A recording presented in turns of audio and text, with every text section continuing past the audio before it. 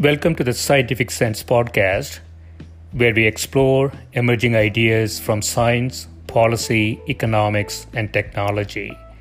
My name is Gil Eapen.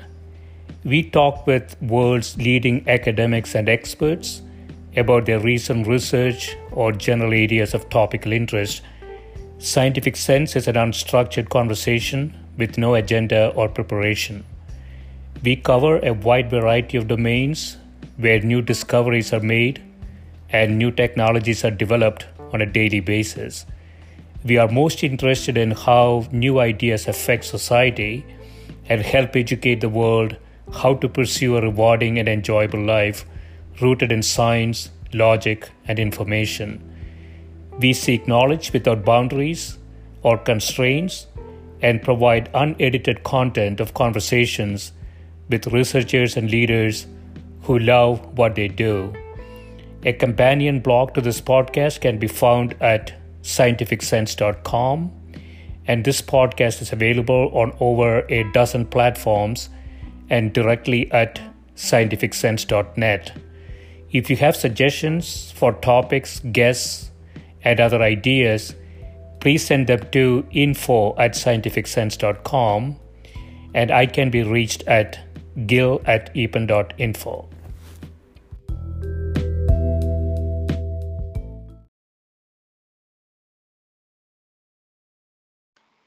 My guest today is Professor Annamasri Anand Kumar, who's Professor of Computing and Mathematical Sciences at Caltech. Her research interests are in the areas of large-scale machine learning, non-convex optimization, and high-dimensional statistics. In particular, she has been spearheading the development and analysis of tensor algorithms for machine learning. Welcome, Anima. You have been working a lot on tensor algorithms, especially in the context of unsupervised machine learning. Could you talk a bit about that? An example of why this is so effective.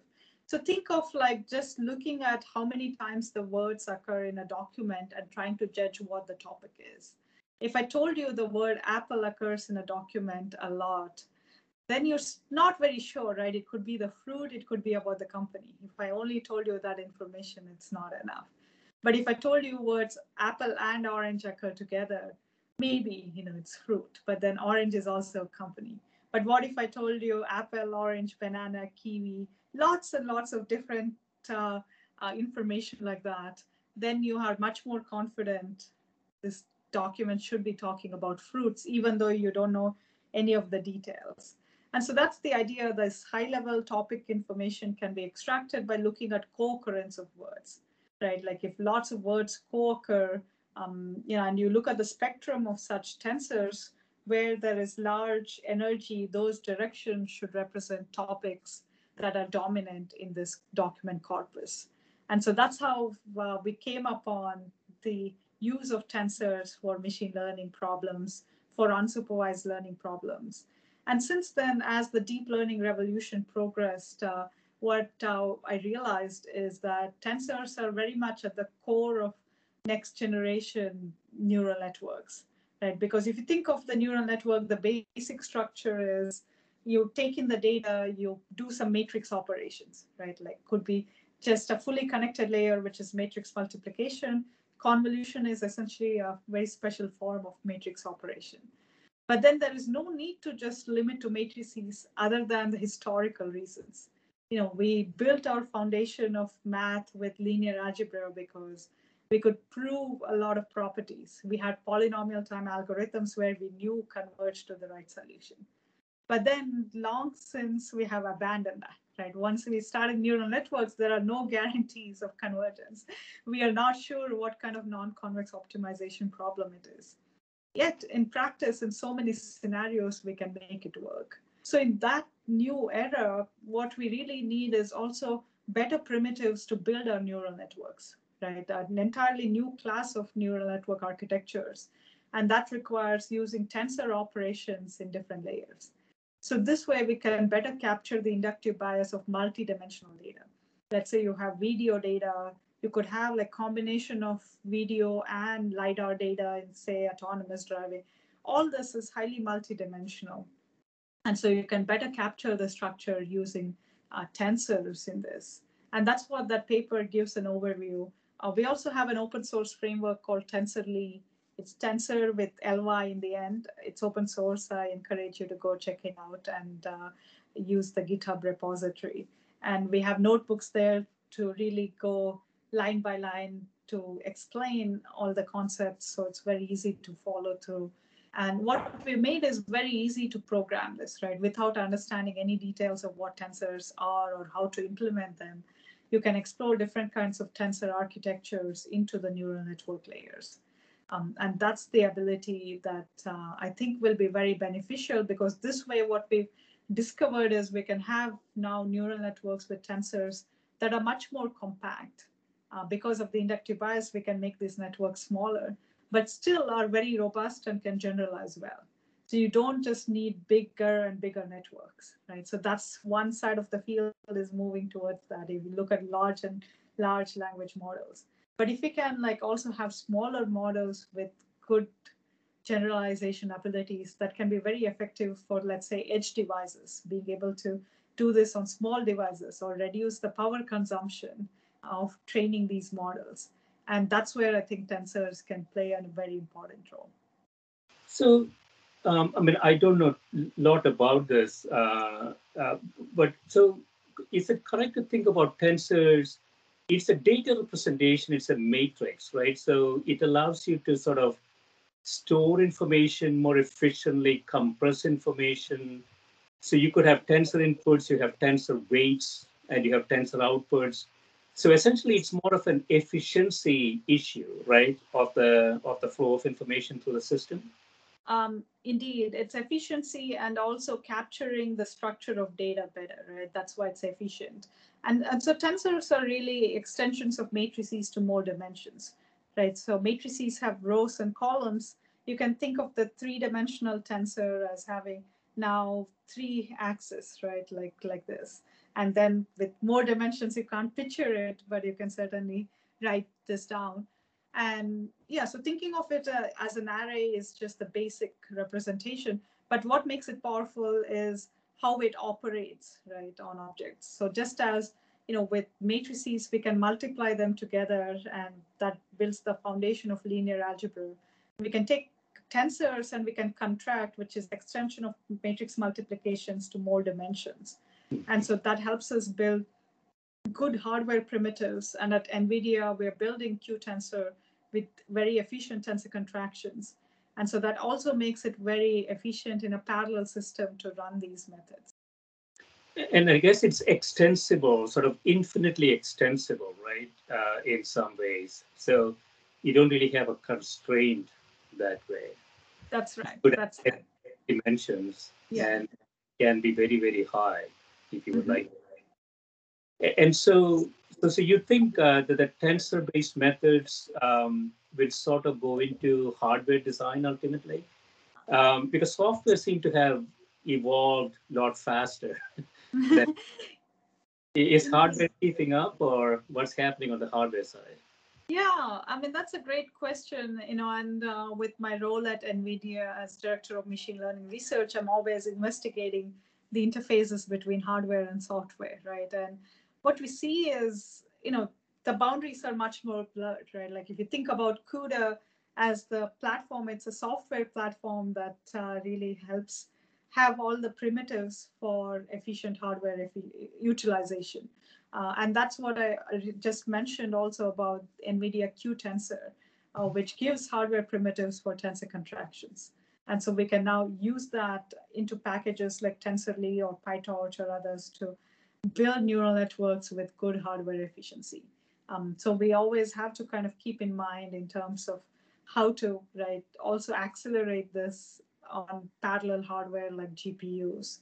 And to do that, indeed, we have to keep track of what kind of computational methods are effective and how to also parallelize them very effectively. Yeah, I have another paper here, Secant, Self-Expert Cloning for Zero-Shot Generalization of Visual Policies. So generalization has been a long-standing challenge, you say, for reinforcement learning. visual RL in particular can be easily distracted by irrelevant factors in high dimensional observation space. In this work, we consider robust policy learning, which targets zero-shot generalization to unseen visual environments with a large distributional shift.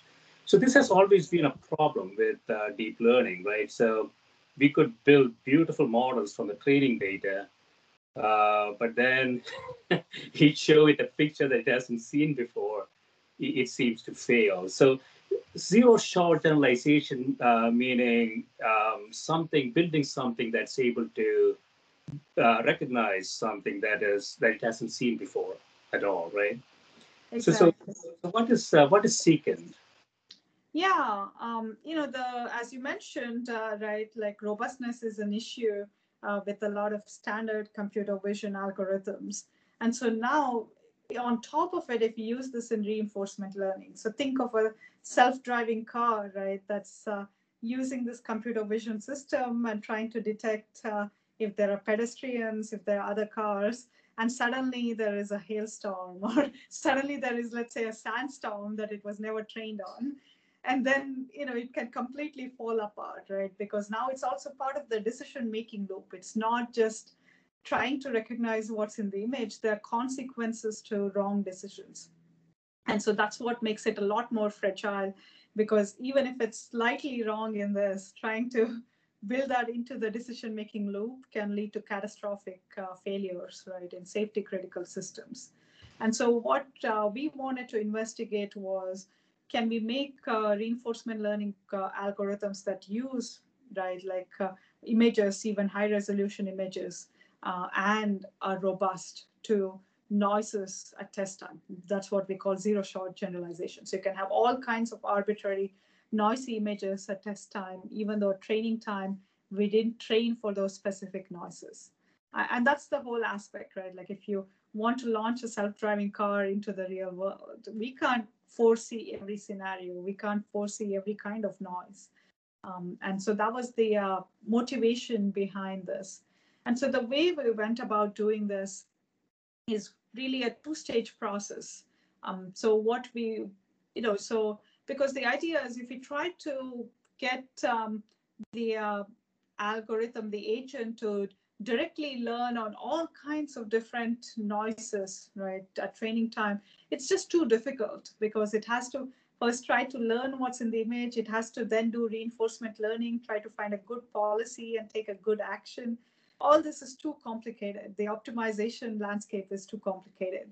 And so we did a two-tiered stage where you first have what we call a teacher network that only learns on clean images.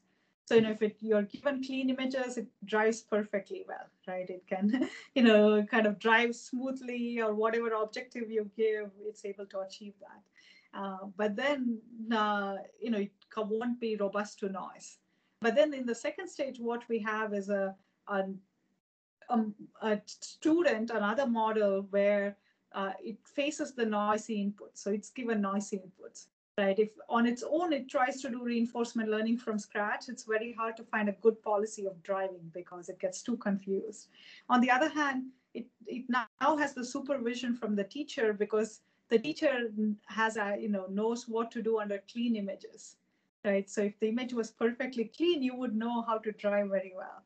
And so it's really helping each other, right? So this teacher is helping the student learn under the noise. And so this essentially is a more staggered approach to deal with noise, because if you try to feed in all the noise all at once and ask it to do reinforcement learning, that's way too complicated. And with this, we are able to now resolve many complex simulation environments. In the paper, you will see, the autonomous driving is one example, the robot manipulation in all kinds of challenging scenarios. These kinds of environments where you have certain decision making, but we add all kinds of, noise or right kind of distortions to the image to confuse it. It's still able to handle it like humans would have been able to do. Yeah, that's very fascinating. To some extent, that's what the brain appears to be doing. Again, neuroscientists will be making a lot of noise. but we don't need a lot of label data to get reasonable decision making. And so we are able to take a noise, able to fill in missing information, and reach a reasonable decision. And so, if I understand this correctly, what you're saying is that if you if you train a neural network with clean images, you have sort of a starting point, and then you can feed in noise to it. It can take the existing heuristics and assign a probability, sort of filling in the gap, so to speak, assign a probability that it's going to go in one direction or the other. Is that the way to think about it? Yeah, roughly. Because the idea is, like this clean network knows what to do if there was no noise. Now you're training another network, right, that has to deal with noise, but it gets the help from the network that has clean images. So it kind of knows what to do, rather than having to figure out on its own how to deal with noise and also come up with a good driving policy for them. I remember reading in one of your papers, I think that, so, we always have experts in the domain, and experts have over long periods of time running repeated experiments, have heuristics. And we don't really have a robust way to get those expert heuristics into AI, right? So is this something that, is there a sort of a systematic way to do that? Yeah, that's a great question. And that's difficult, right? Because how do you have the human in the loop? How do you extract knowledge effectively? I think, a lot of it right now is in terms of like the experiments that are already done, right? And that was successful. We kind of bake in that information. But what's missing is all the experiments that didn't work. When I talk to, for instance, Frances Arnold, who's Nobel Prize winner here at Caltech for her work in protein engineering, right? She has so many intuitions of what would work for an experiment to go through and what wouldn't. So how do we capture that? I think that's still an open question. Because you can't have the human be engaged a lot, right? It would be too slow and infeasible. Yeah, that's to me one which I think is very difficult. But I do want to come back to the earlier point you made about lack of supervision for humans, whereas machines currently need a lot of supervision. An exciting area where we've seen a lot of progress in the recent years is called self-supervised learning. So where the model generates its own supervision, right? It doesn't need labels and human labels to begin with. And that, in many cases, has shown to be as good or even better than supervised learning models. And the intuition is if you can like figure out all the data transformations that leave the image unchanged. For instance, you rotate the image, you crop a little bit, right? You add this noise. We know it's still, if the cat is in the image, it's still the cat, right? And we're teaching now AI as well to know that it's still the cat, irrespective of all these changes we make to our input. And so that self-supervised learning method has shown to be very effective. So we are very close now to also resolving the issues of requiring large-scale supervision. In one of our recent works, we've been very excited to see how, just having like a bounding box supervision, right? So, like having a box around, say, my face, this is very cheap and easily available, right? On the other hand, if you try to segment parts of my face, especially tell where my eyes are, everything, that's much more expensive for a human to label and carefully trace out. And so in one of our recent works, we show you don't need all this very expensive supervision. You just need a bounding box. And that's enough for the algorithm on its own with self-supervised learning to figure out how to segment and how to do correspondence learning. So I think we are now much closer than ever to also doing away with a lot of human supervision, which are very unnatural, right? Like, especially in domains like natural images, where if you know what are the transformations that keep the image the same, that don't change the perception of what's in an image, I think that's very powerful information to bake in. Yeah, so brain appears to be very efficient in transformations. Um, And, so you can think about translation of languages. They say accents is actually a function of a transformation the brain is doing if you loop in one culture and shift to another. And we appear to do this transformations in geometric shapes really easily. There is there isn't a way for neural nets to do that, right? I mean, if you flip a cat, yeah, it's going to get confused, so to speak. Yeah, so right now, how we are trying to teach it is by giving it a lot of augmented data, right? You also give the flipped cat and say it is still the cat. And I think the way to get around this is really with 3D computer vision, right? Or, having like, like stereo vision like humans do. Because without that, if it's just two-dimensional, there's no way for it to tell what's going on. Whereas we are in the three-dimensional world, and there's now a lot of new research being done to showcase how to do this. Yeah. So I Yeah, go do ahead. want to quickly come back to the earlier question of how to bake in the human knowledge in different scientific domains. It is a hard question, but maybe I can quickly give some examples of how we are approaching it at Caltech. The work we talked about at length earlier on partial differential equations, right?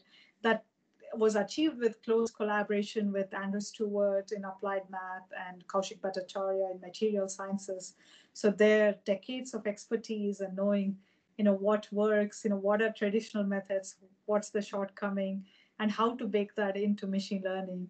So it's still very human driven, completely human driven, right? But I think that's the key for now. I think it's very hard to kind of design automated extraction algorithms directly from human experts. But if you get AI experts to work together with human experts, I think we can create a lot of magic. Yeah. So I do some work in healthcare and life sciences and financial markets. And so I don't do anything with machines, but I do work with humans. And humans are incredibly unpredictable, but they do have a lot of experience. Mm-hmm. And so our challenge ultimately is how do we combine sort of human expertise with artificial intelligence? Mm-hmm. Mm-hmm. And at the very tactical level, there is problems with consensus building. So, for example, physicians will always reject an AI opinion. Mm-hmm. They say, I know not better than any machine that you can ever invent, right? So there is a consensus issue, and then there is a question of assimilating human experience and intuition with Yes. machine learning. And I think if we can do that, I think it makes a huge difference in a very practical way.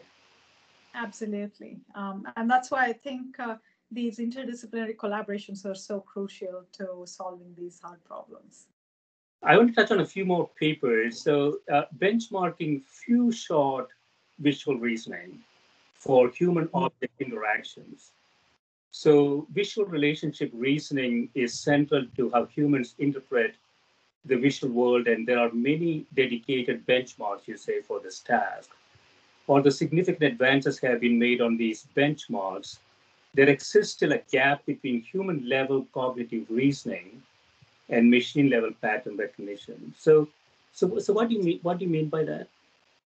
Yeah, I mean, in lots of ways, right? I mean, we talked a lot about robustness, right? Being different in AI versus the human brain.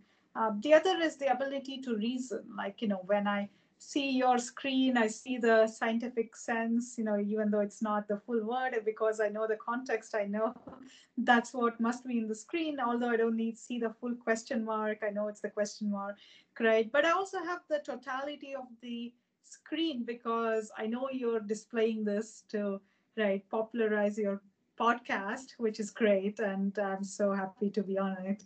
Right, so we are kind of able to reason why you're kind of having this combination of shapes and images together. Whereas the way we do right now in AI is really pattern recognition, right? Whereas an AI model would maybe at best try to recognize you if it has that information or try to know that it's a human face, right? Get confused with what's in the background, what's contextual here. So that's what I mean by reasoning, not just try to just pattern match and say, okay, this is a human face or this is a cat. What is the totality of that image? What is it representing? It's a context, right? It's a context that's missing. So do we have a way to incorporate context into machine learning? Yeah, and that's what this benchmark is aiming to challenge the current AI algorithms to do, right? So not just look for specific objects, but also look at how they're related together, right, in the image.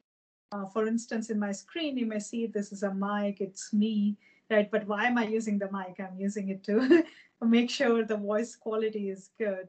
And if I have all these things behind me, it must be like an office environment, right? So it's all the context, but it's also relating all that context together. That's why we call it relational reasoning, because you're asking, what is the relationship between me, a human, to this object, the mic? Yeah. I want to touch on another paper, Unite, Unitary N-Body Tensor Equivalent Network with Applications to Quantum Chemistry. I don't know much about this, but I'm particularly interested in this because I do some work in life sciences. And so, as you know, life sciences, very big industry, very, very high attrition rates, very expensive to bring a drug to market. A high percentage of that cost is really trying to find the right target and the right agent. So do you think we have an application of AI in that context? Certainly, the most invested area for AI in 2020 was healthcare, right? I mean, the pandemic accelerated it. I mean, everything from streamlining the hospital process, which with COVID was very, very critical, to discovering new drugs. There is so much potential. But as you said, drug discovery is a challenging area precisely because there's so many parts of the pipeline, right? And each one is very, intensive either in computation or in the wet lab experiments. And so what we focused on in this line of work, which is in collaboration with Tom Miller at Caltech, who has the domain expertise, again, a great example of AI for science interdisciplinary collaboration, is to ask, how can we go to the quantum level, right? Like if we can predict the Schrodinger's equation, the ground energy state, right? Then we can predict almost all the properties of that molecule, right? How will it bind? How will it dissolve? What toxicity? So that kind of goes to the fundamentals itself to come up with these predictions. But then it's super expensive, so Schrodinger equations scales exponentially. So even having a molecule with tens of atoms will be much more than any supercomputer today can handle in a brute force way. And so what this line of work does is to ask, how can we build enough of the domain knowledge and the symmetries in the system, but still use neural networks to speed up the traditional approximations of Schrodinger's equations like the DFT or density functional theory to using AI methods instead, again, getting thousands of times speed up. But it's so critical to encode these symmetries, right, for better generalization. And so the rotational symmetry is an important one. You rotate your molecule, in the 3 dimensions, right? It should still be the same property, like the property doesn't change, the energy doesn't change just because you change your coordinate system. And the thing is, if you want to represent quantum features, you need tensor orbital. The orbitals are represented through tensors. And so we came up with the general framework where you could have tensor inputs and you have symmetries in the system, and how does the neural network preserve these symmetries so that even as you change your input, the output correspondingly is equivalent according to the symmetry group. And so we built a general framework, but then we applied it to chemistry, and where we saw very good zero-shot generalization properties. So train on very small molecules for solving for the energy of, in the quantum sense, and directly be able to generalize to larger molecules. Yeah, that's really exciting. Basically, at the heart of chemistry is physics. and physics is probably more generalizable. Uh, Certainly. so, going back to our earlier discussion about, sort of expert heuristics in a place like Pfizer, for example, um, there are a large number of experiments run over 100 years. They have heuristics, expert heuristics. And so right now, the way this is determined, sort of the properties of chemicals is really based on those heuristics generated from large amounts of data and expert opinions to some extent, right? So if this is possible, this is sort of a digital high throughput screening, right? High throughput screening still takes a lot of time and a lot of expenses. But if we can evolve into sort of a digital high throughput screening, that is a huge paradigm change, I think, for life science. Certainly. And that's the ultimate goal. Do you have any sort of use cases that are practical in this arena? So my collaborator, Tom Miller, has spun off a startup called Entos that is closely working with many pharma companies and coming up with promising results of good predictive capabilities for these methods. So yeah, I'm very excited to see more of that. Excellent. Yeah. So in conclusion, Animals, so you're working on a lot of these interesting techniques in deep learning methods. There are sort of, I guess, two different opinions. One is, some people think that deep learning is sort of on a wrong track. And that's because, deep learning is nothing like how the brain works. And so some people believe that we're going to hit a wall, that we can't really go any further. And others believe deep learning would actually ultimately replicate the brain. So the other extreme. So where do you stand on the spectrum? Yeah, I mean, I think to me there are so many practical use cases, right, where we can work with current machine learning methods, but certainly there are shortcomings, so we have to resolve them and improve them, build new foundations. So I would say somewhere in between. Somewhere in between. Where do you think, if you look forward 5 years, where do you think we will make sort of the biggest leaps in this area? I mean, there's a lot of speculation around this, but so where do you think we will come out, let's say, in 5 years? Yeah, I think the next 5 years are going to be very exciting. I mean, personally, for me, AI for science is very exciting, right? Like now, finally, we're seeing the benefits of AI in core scientific domains, in drug discovery, I talked about scientific simulations.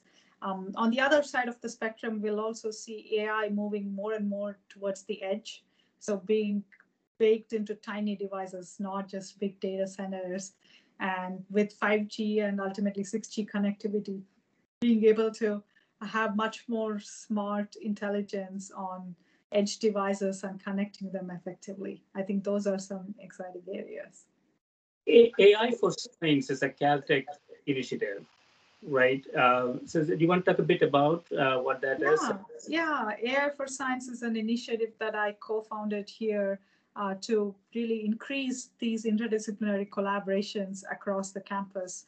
And because what we want is a way for AI faculty and students to systematically engage with experts across all areas of sciences, right? And to understand what kind of problems they're facing, why standard AI methods are not useful or enough for them, what else do they need? So those are the deep intellectual challenges. And with that, building new foundations for AI that's going to be very effective for the coming years. I'm very excited about this initiative.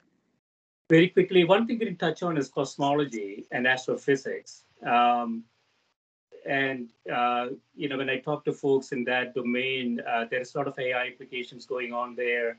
There is tremendous amount of data. We are, fast approaching a scenario where humans can really analyze this data. So do you see applications there?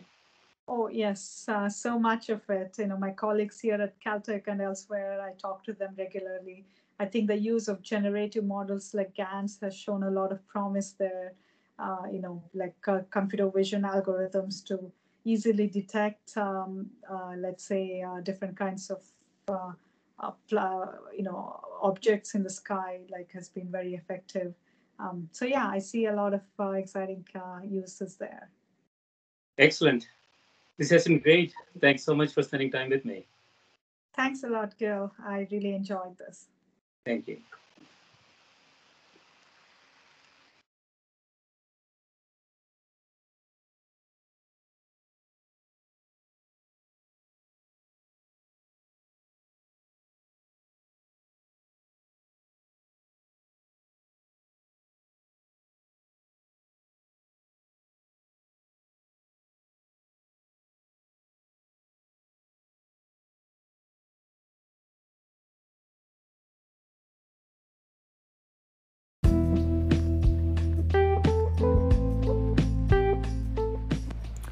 This is a Scientific Sense podcast providing unscripted conversations with leading academics and researchers on a variety of topics.